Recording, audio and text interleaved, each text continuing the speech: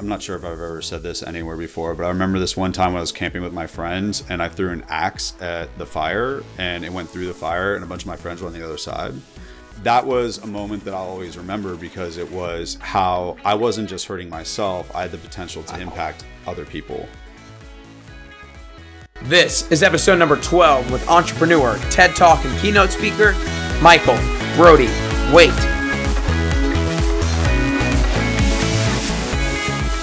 Welcome back to the Best You podcast. My name is Nick Carrier, fitness trainer and business owner. We all go through life a little bit differently, but we all have one common journey, and that's the journey to become the best version of ourselves. Each day we try to upgrade ourselves. We want to be better today than we were yesterday. That's why each week we bring you the tools and inspiration to help you become the best version of yourself and find your best you. Thanks for spending some time with me and Michael today. There was a point in Michael's life where he literally thought addiction was going to kill him, and he constantly had moments where he thought death was fast approaching. Now, as he sits at 16 years clean, he genuinely feels addiction was the best thing that could have happened to him. Today, Michael and I discuss the importance of taking off the mask and truly being authentic. He talks about how every minute we spend worrying about what we can't control, we waste a minute that we could have been thinking about what we can control. If you're watching this on YouTube, give it a like and a comment, engage with me, subscribe there. If you're listening on iTunes, make it a review, move this thing up. The more reviews you write, the more people get access to these tools, tips, and inspiration. But for now, it's time. It's time to work on being our best self today with the man, Michael Brody Waite.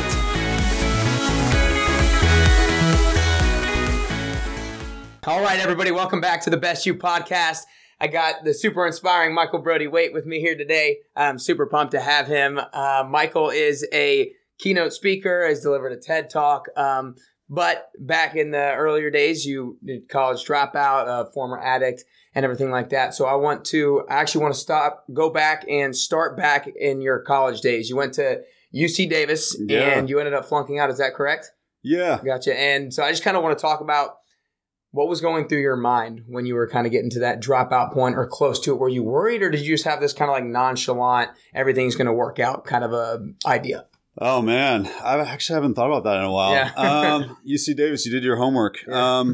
So for me, my whole life, I never really applied myself academically. It's really hard for me to get excited about theory. I really like reality. And so for me, I'd never applied my talent at school, and I never got straight A's or anything like that. So I was at UC Davis and I went through this inflection point and I said, I'm going to absolutely apply myself. And so for 2 or 3 quarters, I got straight A's. And then I was like, what's the point? Because I didn't care about getting a degree. I'm not devaluing degrees. I never cared about it. But I wanted to prove to myself that I could be successful. And once I was able to, since I didn't value academia, I was like, well, now I don't care about this. And right about the same time, I'd been cut off from my parents and I was completely on my own. And I started experimenting with using alcohol and drugs on a regular basis. And I tried to start a business. Instead, I just became a drunk. And for me, I was like, I still tried to go to school because that's what I was supposed to be doing. Right. But I stopped going to class. I didn't care. I remember our Nutrition 101, a class that everybody should pass. Yeah. I went to high, and I actually did the Scantron thing where I went C across the entire Scantron. Oh, my Lord. And I actually thought that was going to help me. Yeah. And of course it didn't. Right. So I wasn't thoughtful about what I was doing. Okay. I was just trying to stay numb. And so I was surprised when they kicked me out for not passing any of my classes. Really? Okay. Yeah. That's interesting. And then after that, you moved to LA. Yes. Right? And then you were kind of pursuing your passion in the music industry. Yeah. Right? And then, so kind of tell me about that move to LA and what happened from there. So to me, when I was kicked out, I went and I worked at a record store called The Warehouse in Sacramento. And I was like, I really want to get in the music industry. I'd always want to be an A&R rep and start my own label and all that kind of stuff. And so I was like, you know what? If school isn't for me, I'm going to go back to LA and try to make it happen. I had this great experience where I tried to be an assistant to an artist manager, and I was doing really well 3 days in, and then I got really high and really drunk before my 4th day, and I totally screwed it up, and I didn't get the job. And so for me, I was like, you know what? I want to get into the music industry. I had actually developed a business idea that essentially was like iTunes before iTunes came out. And I wanted to go apply it, but I wanted to get high and get drunk every night more than I wanted to go do that. And so I would tell my parents that I would work for them, and I would like lie to them about what I was doing and get money. And then I'd disappear for a while. And then when they stopped helping me, I'd just use credit cards. But I had this incredible passion for the music industry, but I had a greater passion for staying high. Okay. Gotcha. Yeah. And so, how long did it take you to go throughout this process? Like, what was the turning point to realize that, okay, crap, like I actually need to do something about this problem? Yeah, so there were definitely, I had a lot of flashes and moments, right? Like I remember, I'm not sure if I've ever said this anywhere before, but I remember this one time when I was camping with my friends and I threw an axe at the fire and it went through the fire and a bunch of my friends were on the other side and it didn't hit anybody.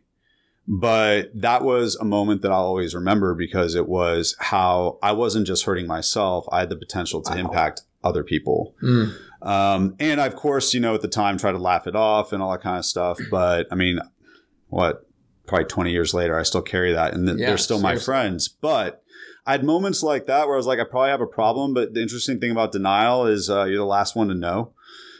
So for me, I thought that I could handle it. And I kept running out of options. And eventually my parents did an intervention on me. And I was like, no, I'm fine. But I had been talking to a therapist and I started to slowly realize that this wasn't normal. And then my last stretch was I was living in Venice Beach, crashing on this dude's couch that was my best friend from college.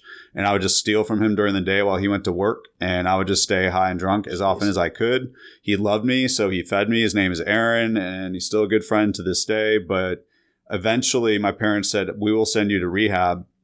And I was like, no, I don't need it. But I didn't have any money. I didn't have any clothes. I didn't have anything. I had what Aaron gave me. And I was one couch away from being truly homeless, even though I didn't know where to go. And I started throwing up blood and my parents had said, we'll send you to treatment. And so Aaron talked me into taking a vacation. Yeah. Which is interesting when your whole life's a vacation. Right. And I knew that I couldn't stay on his couch and I knew my next step was the street and I didn't want that. So I was like, okay, I'll go to treatment, but I'm not going to take this seriously. Yeah. But I ended up. At least you finally pulled yourself to actually going. Yeah. But I didn't go because I was like, oh, I need help. It was, I'm out of options. Oh, okay. And that's why it's really valuable for consequences to exist. Tell me about addicts. That difference. The difference is I didn't think I needed it. And I thought that when I was done, I would just go back to doing what I was doing. But when you're literally, I would live in 3-hour increments. Okay. I would get high, do whatever, and then try to get high again. Yeah. So I'm just trying to get through today and tomorrow. And so for me, it's really fundamental. Maslow's hierarchy of needs. I wasn't going to be able to stay at Aaron's and I didn't have anywhere to go and I couldn't afford to even have a belt around my waist. Right. So when there was an option for shelter, I took that option. There was a part of me that knew I kind of needed it. But the truth is I initially took it for the shelter and for the 3 meals a day and for the fact that I didn't have to go out on the street. Yeah.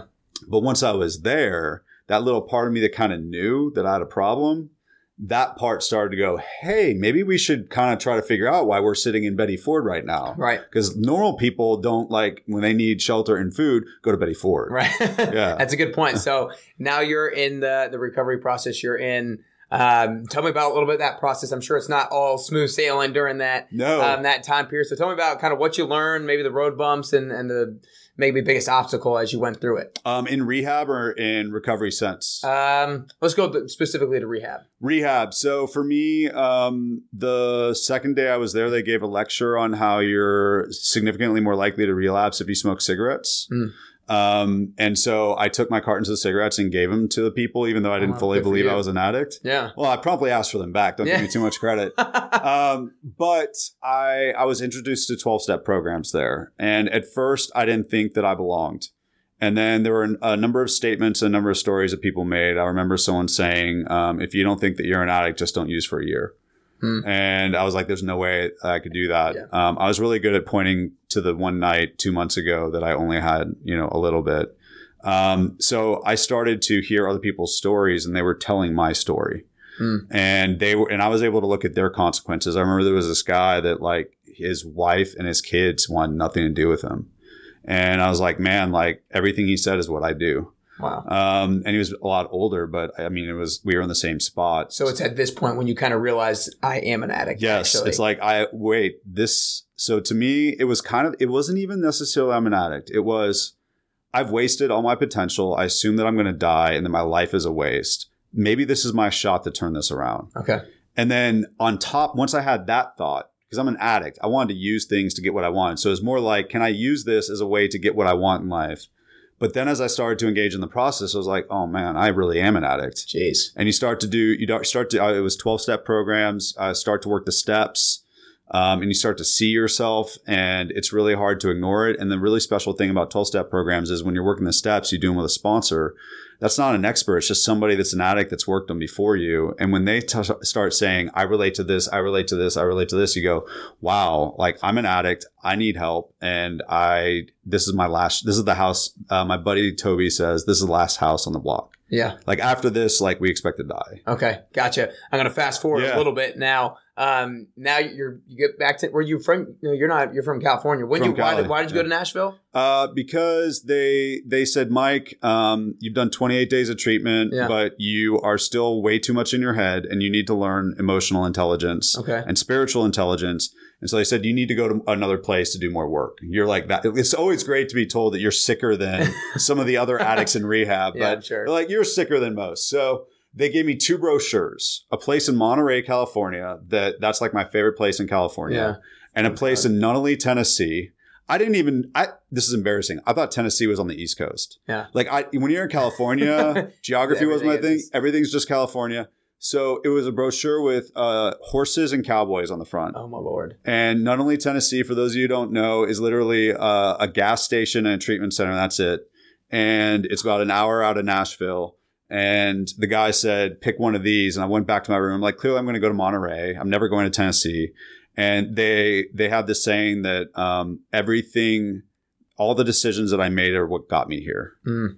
And so that was the first time that I said, I'm going to do the opposite of what my will is. And I wasn't quite sure if there was a God at the time, but I was like, if there is one, I'm going to choose the opposite of my will and choose his will. And so I said, I'll go to Tennessee, even though I had no desire to go to Tennessee. Right. And that was like the first time that I actually surrendered. Yeah. Well, I think that was probably a big decision for you going to Tennessee and not that Monterey, because you said that's your favorite, one of your favorite places. And you never know what, if you could have relapsed or anything like that, going to such a, great place that has maybe a lot of the temptations that you had done in the past. So now you in Nashville and you're looking for a job, and you had somebody pushing you to get a job in 5 days or something. I saw you had like a 5-day deadline. When I got out of that treatment center in Nunnally, Tennessee, I went to a halfway house, and a lot of addicts end up in halfway houses, aren't legit about trying to be clean or sober. So they have a rule that you have 5 business days to get a job, or you get out. So you have to be really serious about rebuilding your life. And so, they were like super quick turnaround. I know luckily I went in on a Wednesday. Yeah. So that technically gave me almost a full week. Yeah. Right. From a business day perspective. I didn't know what business days were. I said that in my TED talk at the time. I had no idea what that was. Oh my gosh. But I had a couple days to get a job, and I was lucky enough that I got 2. Yeah. So what was the process like? Did you have confidence that you were going to get a job? Because I think I saw you say you had this like 3-year gap on your resume where you're going through kind of rehab and stuff, or just weren't really doing anything. Yeah. So how does somebody with that 3-year gap in 5 days get a job? Here's the thing. When you're convinced that you're going to die and you take like this last ditch effort to do something, everything else doesn't feel like it doesn't seem like as big of a deal. Mm-hmm. And also, I've never done this before. I've never been in Tennessee. I've never gone to treatment. I've never been a recovering addict. And so like, I remember I went to the grocery store, and I remember sitting in the cereal aisle for 20 minutes trying to figure out which cereal to buy, because I thought that if I bought the wrong one, I would relapse. Oh my gosh. And so like everything was new and overwhelming and crazy. So it was really surreal. And so I just went to Green Hills Mall, which is a mall here in Nashville, and I just walked around and applied to as many jobs as I could. Sam Goody was one of them. Del Kiosk was another. And when they told me that, I was like, okay, I got to go get a job. Yeah. And I didn't think that I would get one. And I didn't know if they were sincere in kicking me out. I later found out they were, but luckily I got one. But I was just like, okay, I'll try this. But you have to remember, there was a part of me that was like, I assume that I will use and die before I even get done with the job process. Gosh, that's got to be an unbelievably self-defeating thought. It is. But it's also liberating because I didn't care about whether or not it happened. That's a good point. I mean, I'm not saying it's good, but it was like, hey, man, all right, I'll try this. But if not, I'll just go use. Yeah. So I want to, I know you kind of talked a little bit about this in your TED Talk, but going into those job interviews, like, you thought maybe like at first I'm not going to talk about my past because they're not going to want to hear that. But then you talked about how you were open about it. So I want you to talk a little bit about kind of authenticity and what that did for you. Yeah. So in recovery, they told me that you have to do a searching and fearless moral inventory and that you have to be honest with everybody around you or else you won't be like, your addiction hides in the dark. So you have to shine light on everything. And so it took me a while to get used to that, but I got used to that in recovery. And then when I went out looking for a job in the real world, my sponsor and everybody else, they're in recovery, but they're not the people offering me a job and offering me my house. And so when I had to think about how do I explain this 3-year gap, I was genuinely 100, not even scared. I was completely convinced that if I told them the truth of what I was doing the last 3 years, right now, as a guy with 16 years clean, if someone were to say, I've been using the last 3 years, even I'm going to be skeptical on hiring 100%. That person. So I don't know how someone that just doesn't even know is going to be like, oh, well, you know what? We're going to give you access to the cash register. So we think the fact that you used to steal to buy drugs recently is a really good idea for us. Right. No, you think nobody's going to give you the job. So it was a real test of can I be real in the real world? Yeah. Like, this works in a sandbox and in a controlled environment, but does this work in the real world? And I ultimately went out on a limb because I was less scared of not getting a job. I was more scared of dying by using. And so my sponsor said that I had to do it. And so I told them the truth and I got the job. And that really started for me a reorientation of my understanding of what was true and what was not. My fear had always been, I need to be who you want me to be in order to get what I want. Yeah. And now I had this really new notion of I just have to be the best version of myself and trust and surrender the outcome. Yeah. And that doesn't mean I'm always going to it's always going to work out. Like in the TED Talk, I talk about my experience at Dell and corporate America. I didn't get to this in the TED Talk, but the worst thing that I feared did happen when I was open about being a recovering drug addict. Someone did spread rumors about me and say that I was high and that's why I was doing so well, that I was on some sort of stimulant drug. And there were guys around me that were.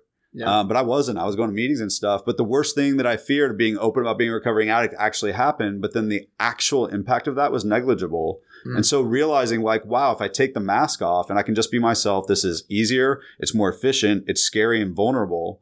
But maybe I can just wear one face in this world as opposed to 16. And I kept testing that theory. And I mean, to this day, it's crazy. It's like, most of us want to wear a mask because we're scared of what will happen. But even if the worst thing happens, it's not that bad.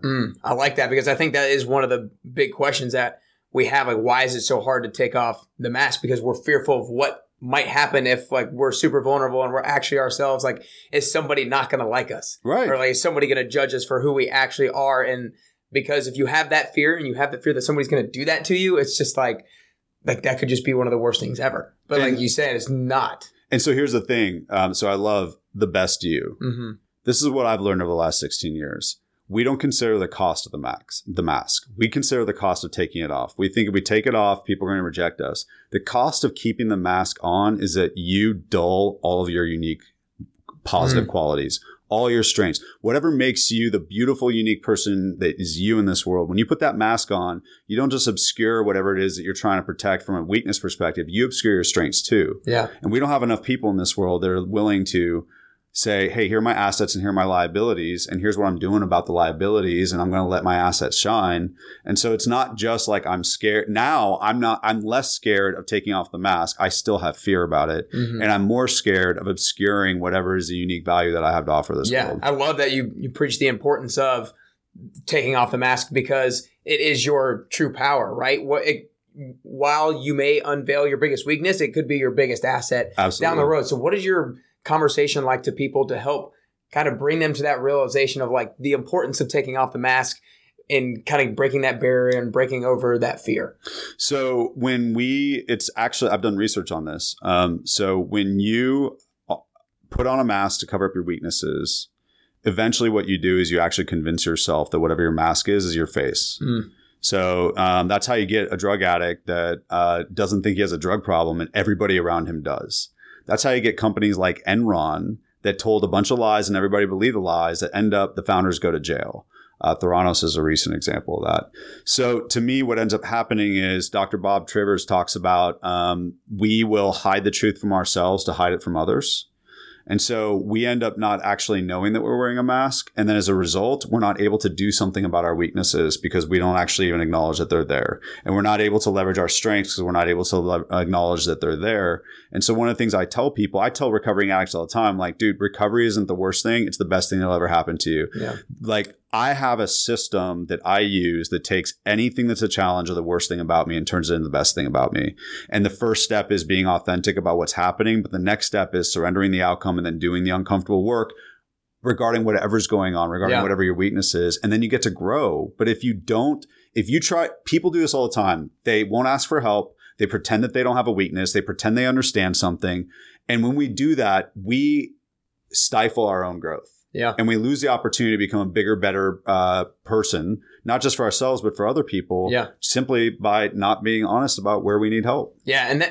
And to me, where you just kind of ended it with is like, if you can't find the confidence that you need to be the best version of yourself, it's like, to me, you have the responsibility to show up to other people in your life, your loved ones, your family, your friends, as the best version of yourself. If like you can't find the motivation to lift yourself up, then find the motivation in the outside source that I need to be that best version for them in whatever capacity that might be. And I want you to talk a little bit more about that, because I think that being authentic and doing the uncomfortable work is something that you hear a lot about, and it's a little not self-explanatory, but you can kind of derive some kind of thought process about that. But I want you to talk a little bit more about surrendering the outcome and what that means. Yeah. So in recovery, one of the things I was taught was I don't have control over anything other than my actions and my decisions.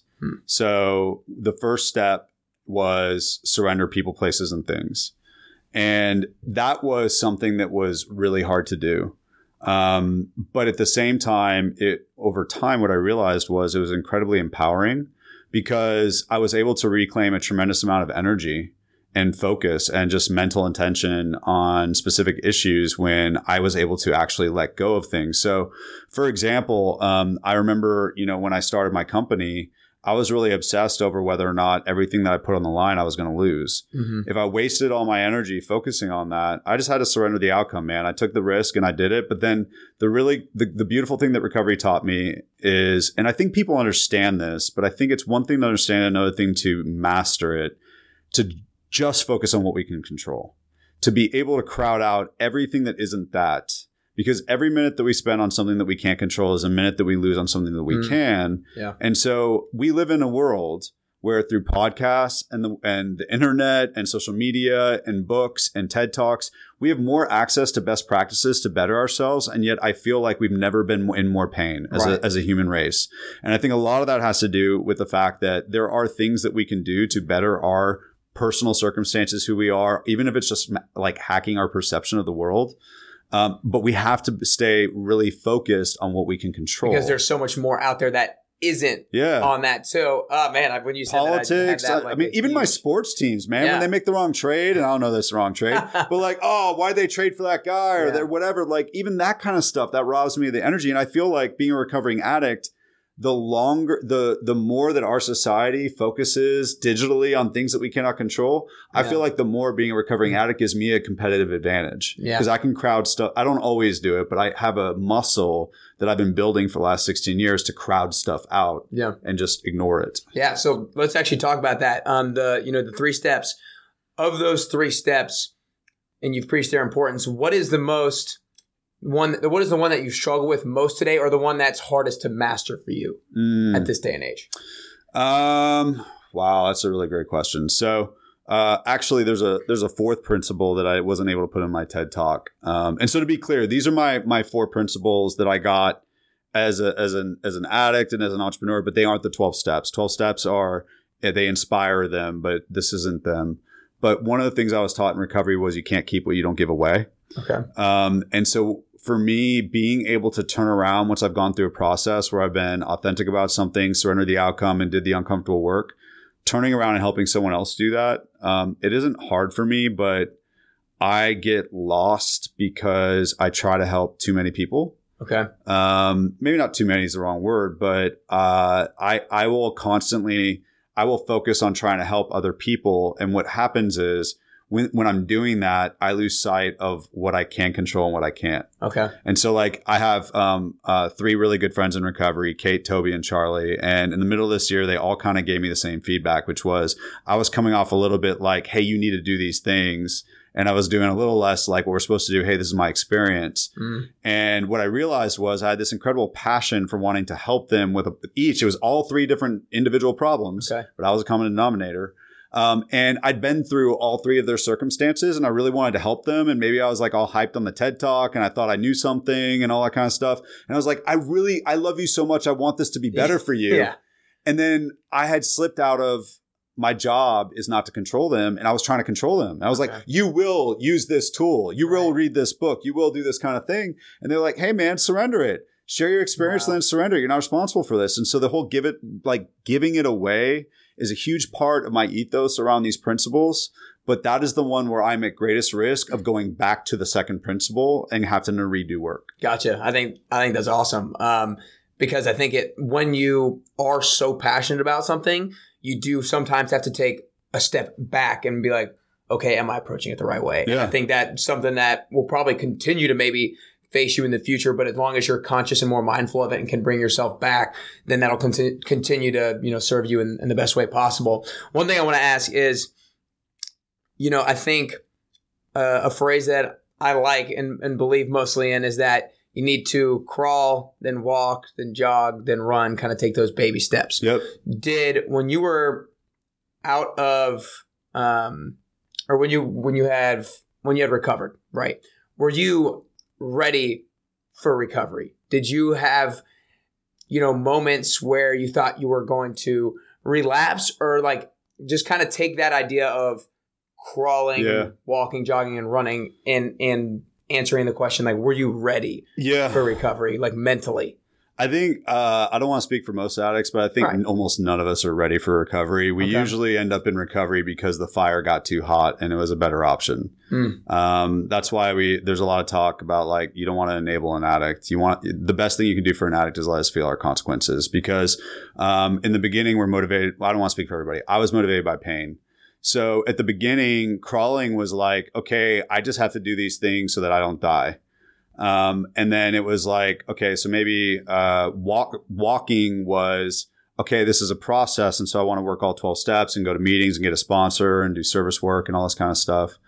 And then over time, it was like, wow, maybe I can start thinking about how I can be of service within the recovery world. And how can I start applying recovery to more advanced parts of my life, like my professional? That's one of the things I'm obsessed with, is applying what I learned in recovery to be a better professional. I don't think it's limiting to addicts. Right. And so it absolutely was a progression like that. And I just don't think that I really appreciate on the front end that it would progress that way. It was just kind of like binary. It was, I used to use and now I don't. And I mean, people have different thoughts about this, but I don't think I'll ever be recovered. Okay. And I think that's actually one of the most helpful things in the world. Knowing that I could relapse, knowing that it's possible that I'll always have the disease of addiction keeps me engaged in the process. When I got 10 years clean, that was when I really started to believe that I would never relapse. For the first 10 years, I truly believed I would relapse. And sitting here with 16, I can tell you that it would be really hard for me to see that happen, but it doesn't mean that I believe it's not possible. But that keeps me engaged in the process. Yeah, but I think, like you said, the engagement and the fact that you are giving away what you experienced keeps you. I think there's no better way to hold yourself accountable and to actually keep clean in the process. I think being able to like give the gift to other people, because that constant engagement is always there. Yeah. So right now you like to help a lot of people in the recovery process and stuff like that. But I want you to imagine that you're speaking in front of high school students, ninth graders or middle schoolers, and imagine that none of them are addicts, hopefully. And like you talk about how it's been such a kind of a blessing in disguise for you, and how you've learned these different principles and been able to apply that moving forward. But I think that you would probably agree that you wouldn't wish that addiction, everything that you went through, maybe on anybody. Right. So talk to that group of high school students, middle school students who don't have the problem yet, about how to either prevent it or avoid it. I don't like talking in the negative sense, but how to just kind of keep living the way they're doing or something like that. Oh man, that's big. So I actually did a talk for like 500 high school students. So I'm going to try to think about what I told them. Yeah. But I don't remember. So I'll try to think about the mindset. So for me, I don't really know how to prevent a subset of those kids becoming addicts. I don't necessarily know how to prevent that. What I have a lot of experience in is when I have a challenge asking for help. I was terrible at that. And I think that's one of the reasons I became an addict, because I had a lot of issues that weren't addiction and weren't substances well before I started using those to make myself feel better. I didn't feel like that my true self was okay. I didn't feel like I fit in. I didn't feel safe. I didn't know how to take care of myself emotionally. High school students, I think about, younger kids, like something like 50% of the jobs that they'll ultimately do don't even exist yet. Yeah, I've heard that And too. so one of the things people talk about is what we need to teach these younger generations is emotional intelligence and the ability to deal with change. And so what I would say is you don't need to be an addict to use these principles. But the ability to be authentic about wherever you are and whatever the situation is, and then being able to surrender what it means when you take off the mask and to be able to then do uncomfortable work is basically a process that anybody can use. And I think that if you don't have to become an addict to learn that process, I don't think you need to be an addict. I think if someone had equipped me and trained me to use that process before I ever knew what a drug or a drink was, I question whether or not I would have picked them up. Right. I might have, and maybe I'd end up in the same space. I don't know. But telling them that, some of you are probably going to end up wrestling with this. And one way to avoid it would be to practice what you do once you're there. And that is ask for help. And then once you get it, go do the work and don't worry so much about what all this means about how you look and what it means if you're doing all this stuff. Just literally surrender all that stuff and just go do the work. And that can be true for getting better at a sport. That can be true for getting better at a skill at school. That can be true for social stuff. Social stuff is so hard when you're in high school. It's hard for me.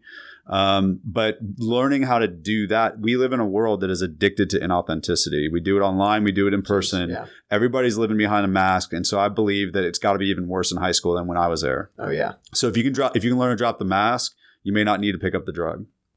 I think it's just so big. When I keep going back in my head to when you were talking about how we live in an age where you have so much more out there to be your best you, to work on becoming the best version of yourself. You have these resources. But why is that the case? It's because, like you were talking about, for every minute that you spend worrying about what you can't control, you lose a minute of what you can. And there's so probably much more out there, and grasping people's focus on what you can't control, or just kind of comparing yourselves and giving you more and more masks. And we're spending so much more time on that rather than what there is actually out there on what you can control. Yeah. So I think I just keep going back to that and being able to drop the mask, like you said, to the high school students. I think that's just such a big step that they need to be able to take and kind of gain the courage to be able to do. One thing when you were saying that I thought of that, I'm not sure I've ever thought about it this way. It is really easy. We live technology, and I love technology, but in today's day and age, it isolates us quite a bit. And I think that you can focus on what you can't control from the convenience of your isolation. I think you need to be in relationship with other human beings in order to focus on what you can control. And because when you focus on what you can't control, you have to go do something about it. And that usually means engaging help in some way, whether it's a friend, whether it's a resource or whatever. And so for me, focusing on what I can't control is really easy. Okay. It's really convenient, and I don't have to leave my house to do it. Gotcha. So you actually have to take extra steps into focusing what you can control on? Well, once you focus on what you can't control, how can you not do something about it? And then when you go to do something about it, so you're this physically fit guy that teaches class and stuff. I've taken your class, which I love. And so if I'm like, hey, I need to get fit, I don't know how to do these exercises. I need to go somewhere to get the help. I'm an addict. I don't know what to do. I go to a meeting. But when you're staring at only what you can't control, how can you not feel motivated to do something about it? And then when we do something about it, I'm a big believer that we do it together.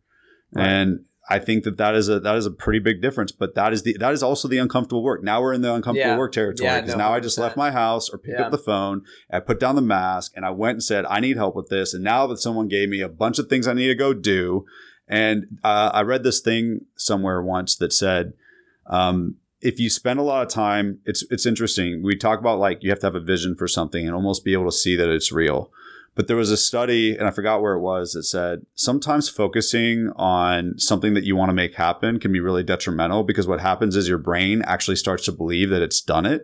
And then you have less pain of not doing it, and you're less motivated to go do it. Okay. And so to some degree, it's really easy. I've done this to say, okay, I'm going to start a new diet and like download MyFitnessPal and like go to the grocery that first time and do all that stuff. And now I feel like, man, I've done all the stuff. Yeah. And then week 2, week 3 comes around and it's like, oh, well, I'm really fit right now. Like I kind of feel like this is my own stuff. Right. If I pass on dessert, it feels like I've done a workout, and that's not true. Right. That's not necessarily true. So for us, it's easy to think about these things that we're going to go do, but the uncomfortable work is actually following through and doing them. Yeah. No, I think that's actually huge. I've heard that very same thing, but not in the way that you said. Like your brain convinces yourself that you've already done it. And the way I've actually heard, I don't know if you know who Naveen Jain is, but he was on a podcast, and he's just super successful guy, has so much going on.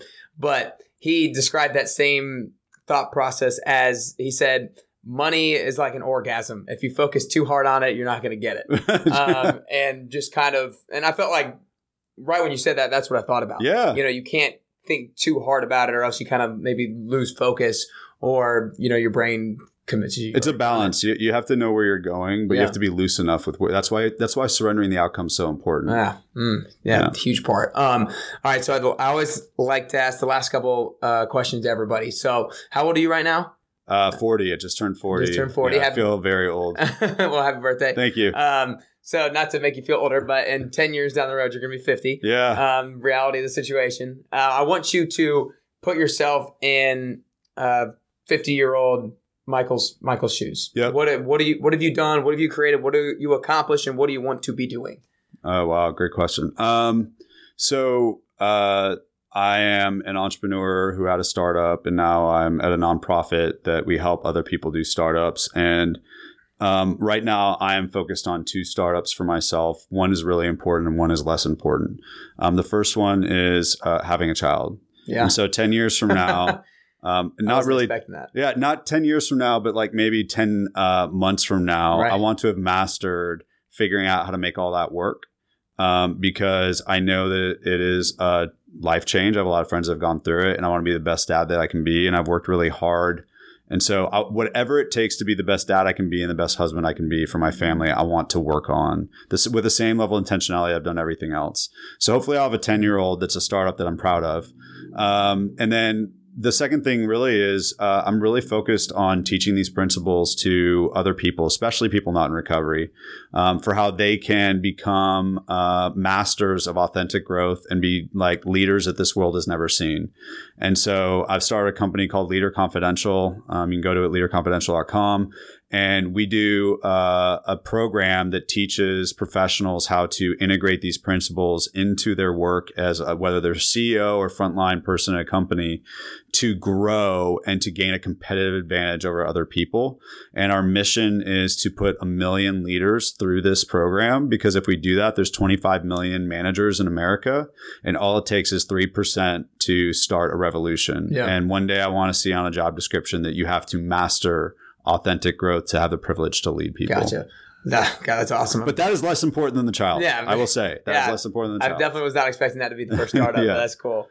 So before I ask the last question, I want to commend you, man. This has been an awesome interview. I've never done anything like this before, and I've never had anybody answer questions like this before. So I'm been really moved by it, and I know I'll go back and listen to it and be even more inspired and be able to follow those principles and everything like that, because I think the principles that you're teaching, like you said, you kind of learned it during recovery, but they're so applicable to all areas of life. And that kept coming back to us during the interview, that I think it's awesome that you're really just trying to, spread that message. Like you said, just keep preaching it, but in a way that's not like you need to do this. Right. Exactly. Going back to that. And that's hard for me, but yes, hopefully I'll strike that tone. Yeah, that's awesome. Well, I want you to tell, you already said kind of your one website, but I want you to tell everybody where they can find you online, where they can, watch your TED Talk on YouTube, obviously. Tell me where to find you online. The TED Talk's called To Be a Great Leader, Do What Drug Addicts Do. And the website's leaderconfidential.com. And probably the best way to connect with me is on LinkedIn. Okay.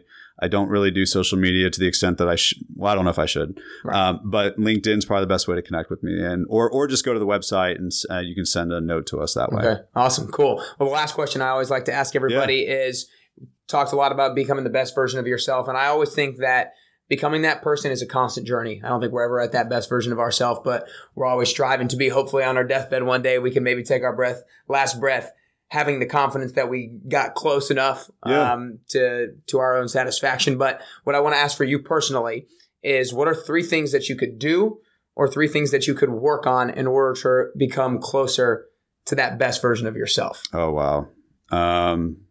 I should have known the answer to these.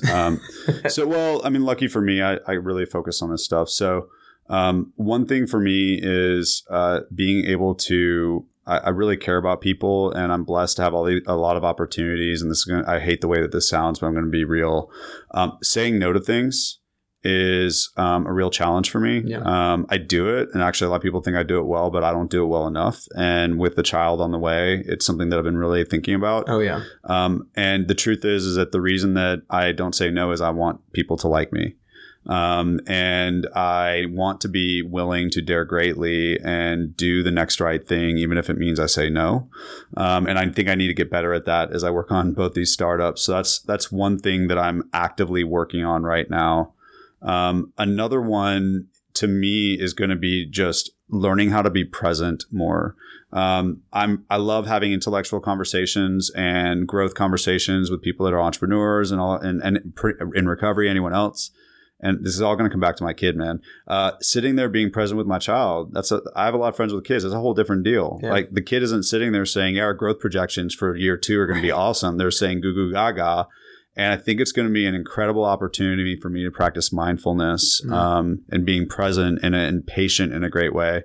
And then number 3, and I just kind of touched on it, but I meditate most mornings, but I do about 20 minutes in the mornings, and I really, really, really want to get to 40 because I think that in doing so, I will be able to be more present with my child.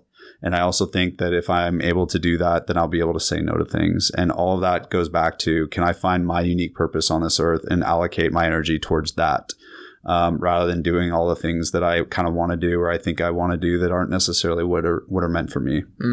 Gotcha. Well, those are awesome. I love those 3. You didn't have them before. I didn't have them before, but now I know. It's good. It's a good thing I know now, though, right? Because I gotta go do that. Yeah. We'll sit here and do this 10 years from now. We'll see if I did them.